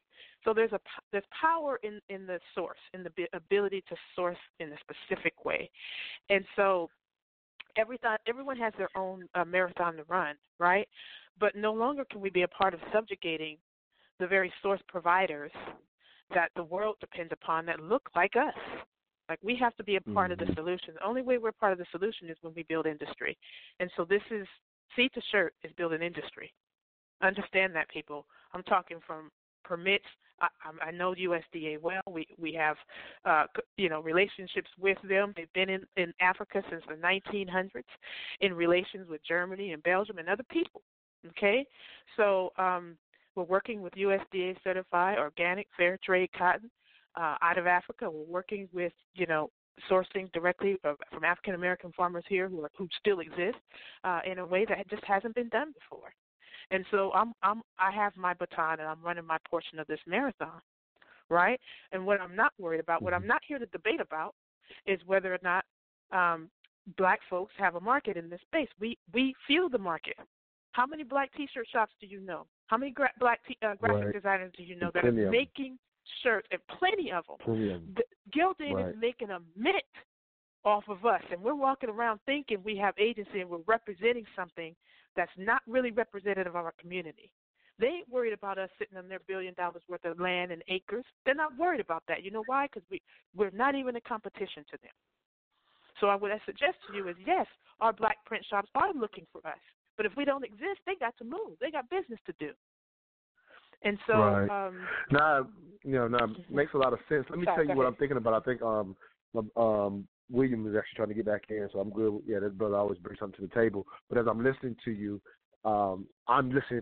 and not only am I inspired, but as you say, creating industry. Here's a question I would have. I would love to have heard Brother Piaki's idea of how to even get into that area that he was talking about. But just to even throw this out there, and again, it's just to try to have us think about how to, in a sense, jump into an industry, because, the question we asked this morning is, should we take over the cotton industry? And obviously we're, kind of just getting into details, as you say, the apparel industry in particular. But as you say, creating this industry, ideally, if somebody's listening to this show and says, I would love to be a part or help Tamika with what she's doing, and I'm saying help from the standpoint of, where are other places you would love to see people that look like us as you're building these relationships, as you're making this? Obviously, you're having to do it with whoever to create, in a sense, this industry. But where would it be nice you know what I mean? Just to have us think more about different maybe opportunities for somebody who wants to be an expert, or even everybody's not built to be an owner, right? Everybody's not built for that, but wants to have a job that's viable that could assist someone like yourself trying to create industry. Can you throw out a few other areas where you would like to see some of us that right now we're not in those areas, if that makes sense? Mm-hmm. Agent brokers, contract shipping. I definitely try to have everything, from the rooter to the tutor black, but there are no, as far as I can tell, international brokers that can get you from, continent to continent in a way that, sometimes I would like to be able to move in. I certainly, import-export agents are number one. I mean, number one. If we're talking about connecting at that level, we need brokers that look like us and that understand what we're trying to do. Now, at the end of the day, it's international trade, right? And it's UCC, so they're just going to move how they move. Right. But I would love to be able to work with a black-owned company in that space. The trucking industry, here on the trucking side, I think we're there, right? And I definitely have some relations there and contract stuff. So those are the few. And I know we have, from the tech side, anybody who's going through, textile or panel protection and design, now we're going to start to have a boutique production house that exists that is owned by us. So maybe, more designers, more, I think they already exist, but certainly in the international trade space, I'm looking for brokers, international brokers. Okay. Yeah, because I don't know what those jobs are, or, those opportunities. I mean, just the name itself sounds like it could be a great career if somebody had that thought process. But we could never enter into industries that we're not even aware of, if that makes sense. We're actually up against the breaks. I'm going to go to the break, and we're going to come back with William.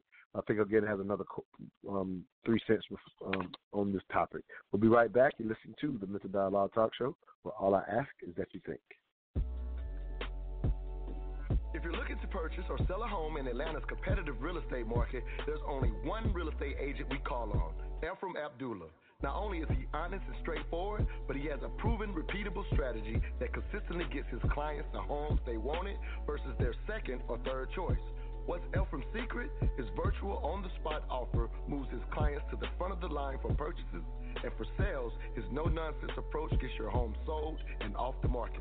For a results-oriented real estate experience, contact Ephraim Abdullah, a licensed agent powered by eXp Realty at 770-800-7922. Again, that number is 770-800-7922. Welcome back to the Mental Dialogue Talk Show. I'm your host, Montoya Smith, a.k.a. Black Socrates. This morning's discussion question, out of your cotton-picking mind, why blacks should take over the cotton industry. Special guest, Tamika Peoples, founder of Seed to Shirt. Again, we have another, I think William's trying to get back in. If I'm looking at it correctly, William, trying to get back in on this discussion. If I'm wrong, no problem, King. I think I saw you get back on the one. You know what, Montoya? I wasn't trying to, but I'm glad you did, because I do have something to add to the conversation. Oh, perfect. And so, please do. And so, with that being said, it's more along the lines of the experience I've had in the space that we work in, which is mobility. And the way we actually differentiated ourselves in the global market, right, is through education, right? And what we did is we started with a school, and we actually got the school certified by State Board of Education. And what we realized, and this is what we realized, and this is what most people don't realize, the biggest transfer of wealth that nobody talks about that's happened in the last, I'd say, 10 to 15 years that nobody identifies as a transfer of wealth is the information YouTube era, right? And what I mean by that is it's free information. And what that has done, if you really look at the landscape of what that has done in the market, all markets, across all markets, is that's taken a lot of market share away from corporations and given it to the person who looks like me and look like you. That is a transfer of wealth. Many people don't look at it that way, but that's exactly what it is. Right. So what I often coach people such as Tamika, such as people who are looking to, I know Tamika's far along, so I'm not really saying Tamika, but people who are looking to do what she's doing or interested in being what she's being, or even her, she can take from this, is to really get people excited, and it goes back to the mission, vision, and purpose, to really get people excited is to utilize that same strategy of that transfer of wealth of education, which is why we created the school in the first place. What we saw that curve coming. And so what we did is we jumped into that curve, because what we look at education as, which is what you're doing right now, Montoya, really look at it, you're educating people on the possibilities and the information, which gets people interested, which gets people on the train, and then you have to have the right message. So if you got the right message, you connect to the message, and then it's right. I see how it all connects. You understand what I'm saying? And so that's what we do. We lead, and we actually call education is the acquisition. So education is always the acquisition, which is why this country was founded on people who were privy to education and people who were not. And what we can effectively see is the differentiation in that. And so we're still trying to catch up, and where we're behind is the education. So if you lead with the education and you have the right mission, vision, purpose, and the right message, then what you're doing is you're acquiring the person who is going to connect with that, and you're actually repelling the people who don't. And so if you lead with that, now that's a lot of investment on the front end, and that's why many people don't do it. Strategically, many people don't do it, because if I say, hey, go start a school that is a free school of education for the industry that you're in, right? If I tell you that, you go, man, that sounds like a lot of damn work, right? For free, right? But what you got to understand is you're front end loading that. You're getting people, you're getting the attention, you're getting the information, you're educating people on all the do's, the don'ts, the things that they don't know, right? And as we can see, when we have these discussions, there's a lot of things that we don't know, right? Don't know. We're intelligent beings. We're very informed, but it's so much information, we just don't know it. And so what you have to be good at, yes, is the marketing and all of that stuff, and putting and identifying the right audience. This is where the rubber hits the road, and this is where many people miss it. You have to identify your message, your mission, vision, and purpose, and then you have to or understand what that is, and then you have to identify who is the right target audience for that message, right? And you can't be too general, you can't be too wide. You have to be very. If you look at our president right now, that's where he's a master at that. Right? I despise him because of his morals and ethics, but at the end of the day, what he's very good at is understanding who his audience is, what his message is, and targeting those guys, right?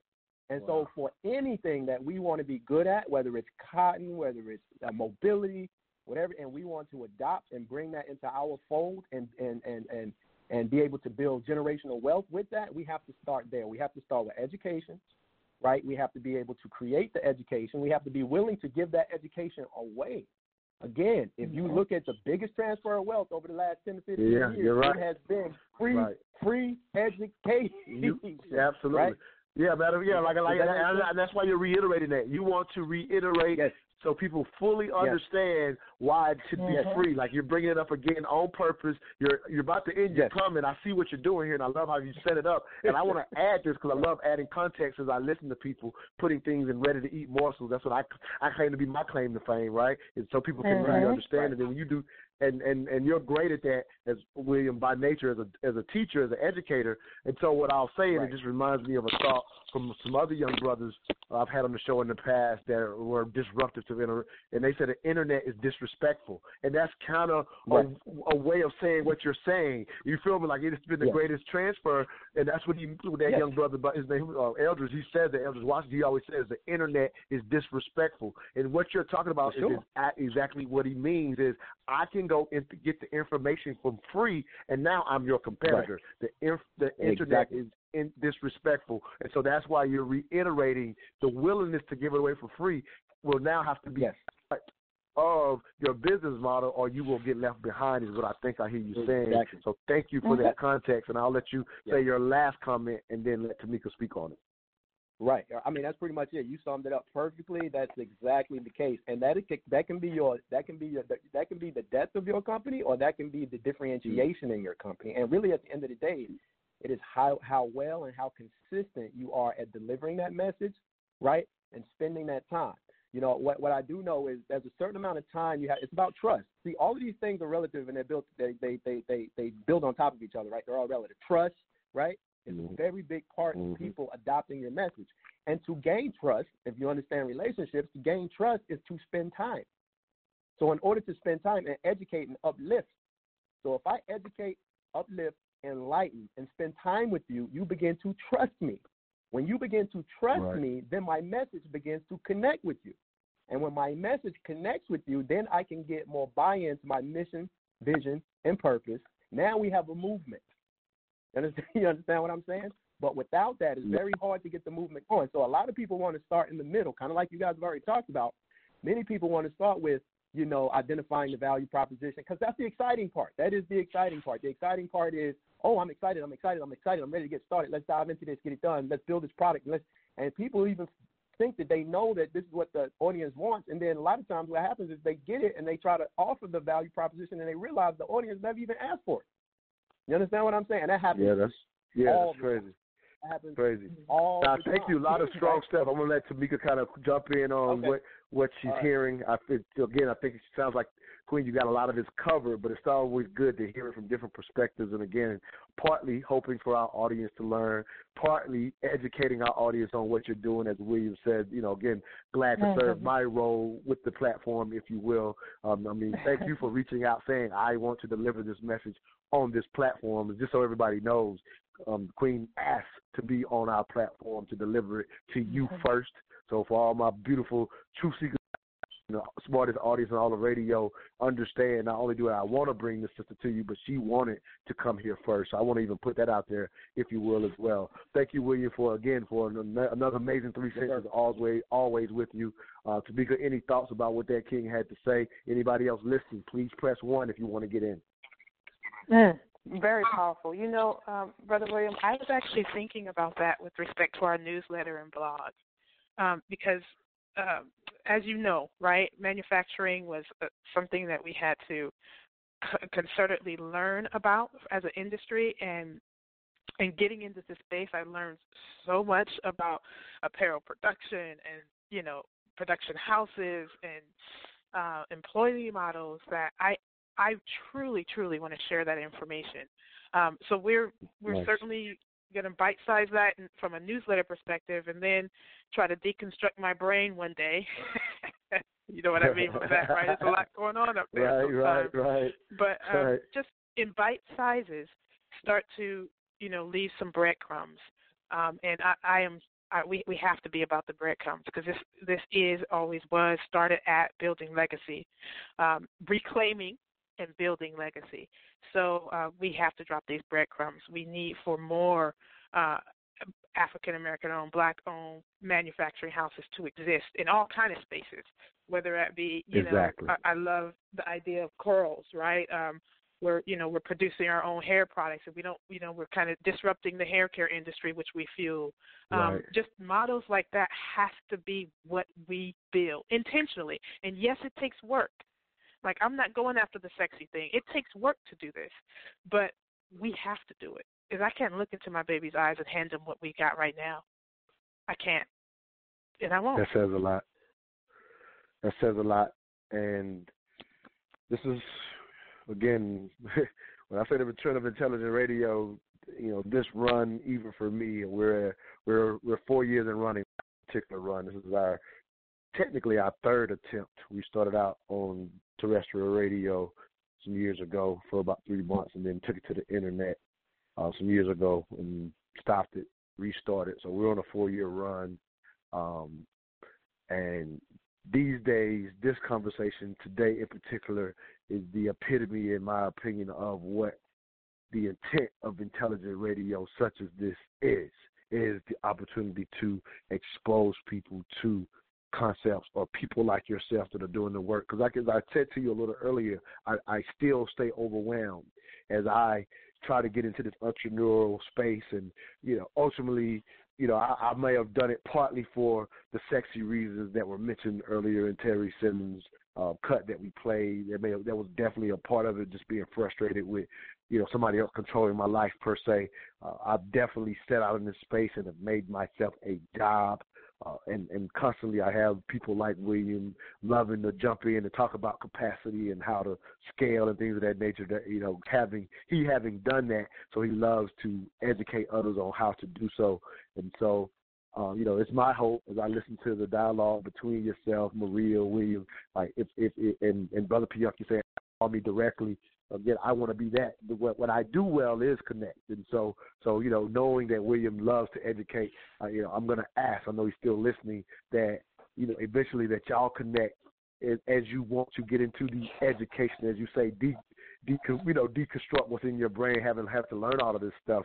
I would say he's the perfect person in at least figuring out how you would attempt to deliver it. Obviously, as you said, you've got kind of in a sense, you've thought about it. You want to do the blog, you want to deliver a newsletter, and please do so. But I would love to, maybe you and him offline connect just to hear what he would say in reference to how you want to deliver it. Here, you having already done that as offer. You know what I mean? As he said, he jumped in front of the curve, and so when there's a chance for us to transfer, using his words, information, then we have to be about doing that. As speaking of mission, our mission here, we recently changed it from our original mission, and I think it applies in this very moment. So I want to, just kind of bring it to the table. I don't even think I've ever said it on air, but our original mission, and it has served us, and we have done that. We actually have, kind of like you said, started in the middle. I made that mistake, and now we're trying to capture that again. But our previous mission is now our vision, which was to raise awareness and reignite the commitment to excellence in the Black conscious, and that's our vision now. Our mission now is to create a nationwide virtual neighborhood where African Americans learn to trade ideas, goods, and services through solution-focused fellowships via meetups, social media, and podcasts such as this. And so I feel like this very moment we are meeting that mission, if you will, Queen, and want to continue to help you do so as best we can. We're actually up against our last break, so let me hit this last break. When we come out, I got one particular question that I've been saving I wanted to ask you, and we want to talk about how you're going to pay for all of this, if you will, in this last segment. You're listening to the Mr. Dialogue Talk Show. We'll be right back. All I ask is that you think.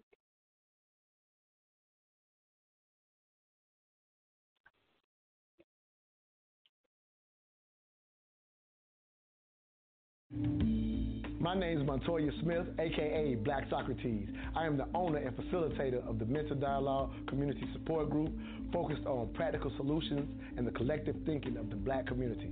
We do that one of two ways: every third Friday, 7 p.m. at Urban Grind, or Saturday mornings, the Mental Dialogue Talk Show, 10 a.m. to 12 p.m. Eastern Standard Time. Contact us at mentaldialogue.com or on Facebook at Mental Dialogue. All I ask is that you think.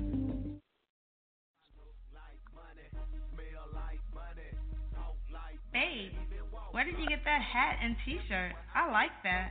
Oh, I got this at moneymotivation.com. It's fresh, right? Yes, and I love the message on it too. You are the hustle, huh? That's what the shirt says. I am the hustle. They embody the entrepreneur spirit, and what I like the most, it's more than a brand. It's a lifestyle for those who want to put in the work and expect to have the finer things in life. I also follow them on Instagram. Check this post out.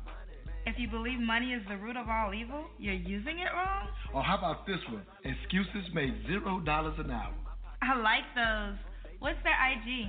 At moneymotivation.co. But do they have any ladies' gear? Yes, you're going to love the clothing line they got for the ladies. Matter of fact, pull up their website, moneymotivation.com, and I'm going to get you a few things so we can both look like money. Everywhere I go, and everywhere I be, I don't even talk, they still know it's me. Cause I look like money, smell like money, talk like money, even walk like money. Welcome back to the Mental Dialogue Talk Show. I'm your host, Montoya Smith, a.k.a. Black Socrates. This morning's discussion question: out of your cotton-picking mind, why blacks should take over the cotton industry? Before we continue with our special guest, Tamika Peoples, I have to say, for anybody out there listening, if I can, in a sense, talk about my value proposition with this platform. Again, this is technically our third run. We do need your support in order to keep bringing this type of radio to you. If you're an individual, please go visit mentaldialogue.com, as you heard on the break. We do need your support as an individual. If you're outside of Atlanta, at least become a supporter. If you're in Atlanta or choose to support more, become a business supporter or more, and there's opportunities to advertise for discounted prices and things of that nature. So we are offering something with your support, if you will, at mentaldialogue.com. Or if you want to get your product or service out to the smartest audience in all of radio, please contact me directly. You can DM me at the Mental Dialogue Facebook page, on the IG page, mental_dialogue, or call me directly, 404-604-9477. We have amazing marketing packages that will get you plenty of marketing with the smartest audience on the radio. If you understand anything about intelligent people, they spend money on quality products. So if you have a quality product, please contact me. We do need your support to keep this radio on the air. Definitely are some costs associated with it. Speaking of cost, if you will, matter of fact, before we jump into that, I did have one question just to kind of even get into some of the details with the shirt, if you will, Tamika. And the one detail is I know in particular that from what I've come to understand, that in a sense the organic part was important to you, and I wanted to kind of ask, in a sense, one, partly why it was so important and to a certain extent. And in my mind, as a layman who doesn't completely understand the industry per se, but in my mind, I'm like, well, does that create a higher expense for someone, in a sense, wanting to eventually, source with you, or in a sense get their shirts from you versus a Gilding or a Hanes, if you will? Just wanted to see how those two things connect, because I think that's a fair question that I think people might have in saying, okay, we got a sister we can go to, but of course one of the first things is, okay, what is the price point going to be to deal with this now new budgeting company coming aboard, so that we can source from our own. So if you will, kind of address that, if you will. Yes. Great question. Okay, so Fair Trade Organic was important for me for the legacy lines because of what I understood or come to understand about the production practices and just cotton in general. This is not to say that we won't have a traditional cotton line, but there's a lot of pesticides involved, and those who produce cotton, certainly in certain regions, the pesticides can be very, very harmful, certainly to those in the continent, because of the lack of tools and equipment they have in order to harvest the cotton. Okay. So it was really important for me, at least on the legacy line, to be Fair Trade Organic, right? We also, for all intents and purposes, when we were dealing with sourcing directly from African American cotton farmers, which again, very few, we have the ability. We are going to have to go traditional cotton, which is okay, right? Gotcha. Because it keeps us at a better price point, right? Just for the audience, there will be two line options, but that first is the Fair Trade Organic, and the price points are not. We can't think that we're going to be able to come in and compete with Gilding right away, right? Which is why, as a businesswoman, you have to think about, what are your lines of work? Yes, my B2C is of course my primary customer, but there are lines of work that also allow us to do contract work that, no one ever really sees, and it's more B2B. So we're able to control price that way. So it's been a learning curve in those two areas, but we certainly have options for those who just want a traditional, regular T-shirt. You produce it. I'm happy to support a black producer, but I don't really care about that, and that's okay. Some people just don't. It's okay. No, absolutely. Well, I'm glad we were able to answer all of that, because you said a lot that for anybody like me who had that question. So now I know it's covered, in a sense, both ways. So now the important question is, how do you pay for all of this wonderfulness, if you will? Obviously, you're having to take particular business models to survive in the industry, all that's being considered. But at the end of the day, capital is, always an issue. Sometimes, they say if it's your only issue, then you don't understand your business. So I don't think that's the situation here.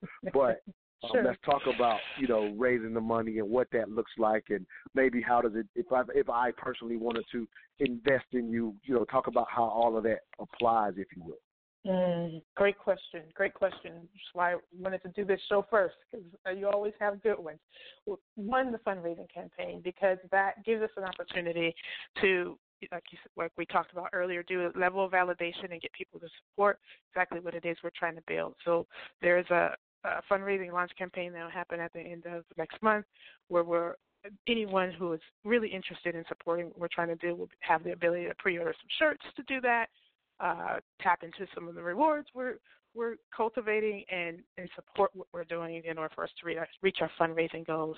The other things we're working on are, of course, the contract production, distribution, and once we go public, we can't stay private. So we're working on private investors, and once we finish that out, we'll work on the public side and do the fundraising campaign, reach the remainder of our goals on top of things we can do on the VA, SBA loan side. So there are multiple things at work here, but one of the main reasons is the fundraising campaign that we're going to launch publicly next month.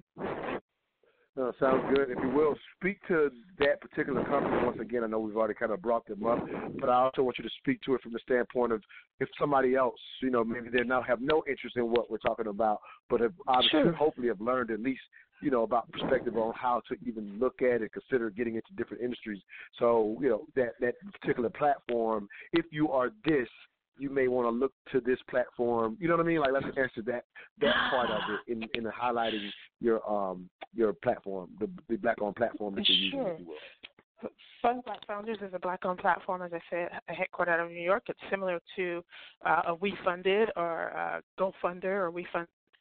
But it's Black woman-owned, and they're strictly focused on incubating an environment where Black founders who typically don't get a lot of the capital or necessarily support that's out there are harnessed in one area and raised from one platform. And those funds, and they even have some efforts on the backside to have funds being raised on the backside to even donate to those who participate in the incubator. So they're a great model, and it's the reason why I chose them, because I think they're really focusing on our community who we traditionally struggle in this space of being able to raise VC money or do fundraising in a more comprehensive way. So I like it. They're an incubator as well as a fundraising platform, online platform, Fund Black Founders. Absolutely. If you will, send me that, text me that website, and I'll put it up under the replays as well. Absolutely. So, absolutely. So definitely want to, highlight that. And as I think people heard, let me just throw this out there, in this sense, you didn't choose them just because they were Black. Like you said, they're an incubator. They're actually serving a person. They're adding value. And so, there's none of us can argue when it comes to getting into business that often we are, in a sense, struggling with that capital.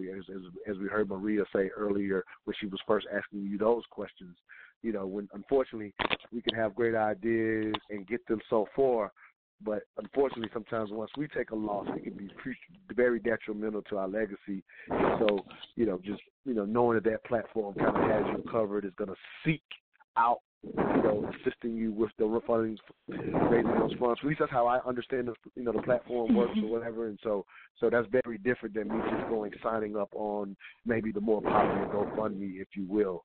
So, and that's what I'm never surprised at, right? And our people never cease to amaze me when we meet people in our community with good intentions. Because as I always say, the one thing that we've been proven on the Mental Dialogue, as a part of the Mental Dialogue Community Club, is we're proving and throwing out the BS myth that we don't work together. Like, that's never been a truism as much as it gets narrated in this country. That's never been a truism. And when I say never being a truism, it's from the understanding, which a lot of people fail to understand, is that ultimately all groups, we tend to overplay and give more credit to other groups, but ultimately all groups come together and work within their similar interests. And what I have definitely found, that in our community, when that value proposition and that education, all the things that you and William talked about line up, we not only show up, but we show out. If I could highlight, you know what I mean, even that sister, forget exactly where it happened, but she opened up a black beauty store and did $50,000 the first day. So don't tell me what we will or what we don't do and how we show up for others but not our own. All of those are untruths. And so I'm just kind of, just circling this all back together with the fact that you're using that particular platform who's going to work for you in a way that GoFundMe will not work for you. That's the difference when we move with good intentions. We have a minute and a half, Queen. The floor is yours. Yes. Whatever you want to get out, this has been an amazing 2 hours as far as I'm concerned. Thank you. The floor is yours. Thank you so much, Montoya. Again, I wanted to come to this audience first, and I just want to leave with who is Seed to Shirt. We're the first Black-owned blank T-shirt manufacturing company, and we're going to make the shirts that you print on. Listen, there's no ethically sourced blank T-shirts that support Black people from cotton seed to cotton shirt. We aim to change that because right now the current ecosystem eliminates Black production, minimizes Black cotton farmers, and relegates Black spending power. And Seed to Shirt is that solution. In our full scale, we're going to have APIs that could embed into your Shopify stores. We'll have print-on-demand support. So, listen, when our campaign launches, we would appreciate the support. You can go to our website now, seedtoshirt.com. That's the number 2. And thank you so much for having me. It's been my pleasure, Montoya. Absolutely. And we will be re-announcing that launch on this show in particular. So for everybody listening, keep listening to our show. We're going to keep you informed of what's happening with these T-shirts. Thank you, Queen. You've been amazing. This is the Mental Dialogue Talk Show. We'll see y'all next Saturday. All I ask is that you think. We're going to leave y'all with another cut from Square Business Entertainment. They're our supporter, so you can too become a supporter and get your business out there. This is a cut from Taylor Pace and Square Business Entertainment. We'll be back next Saturday. All I ask is that you think.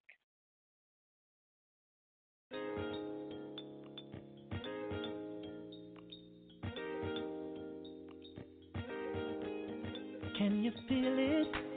The music's hidden.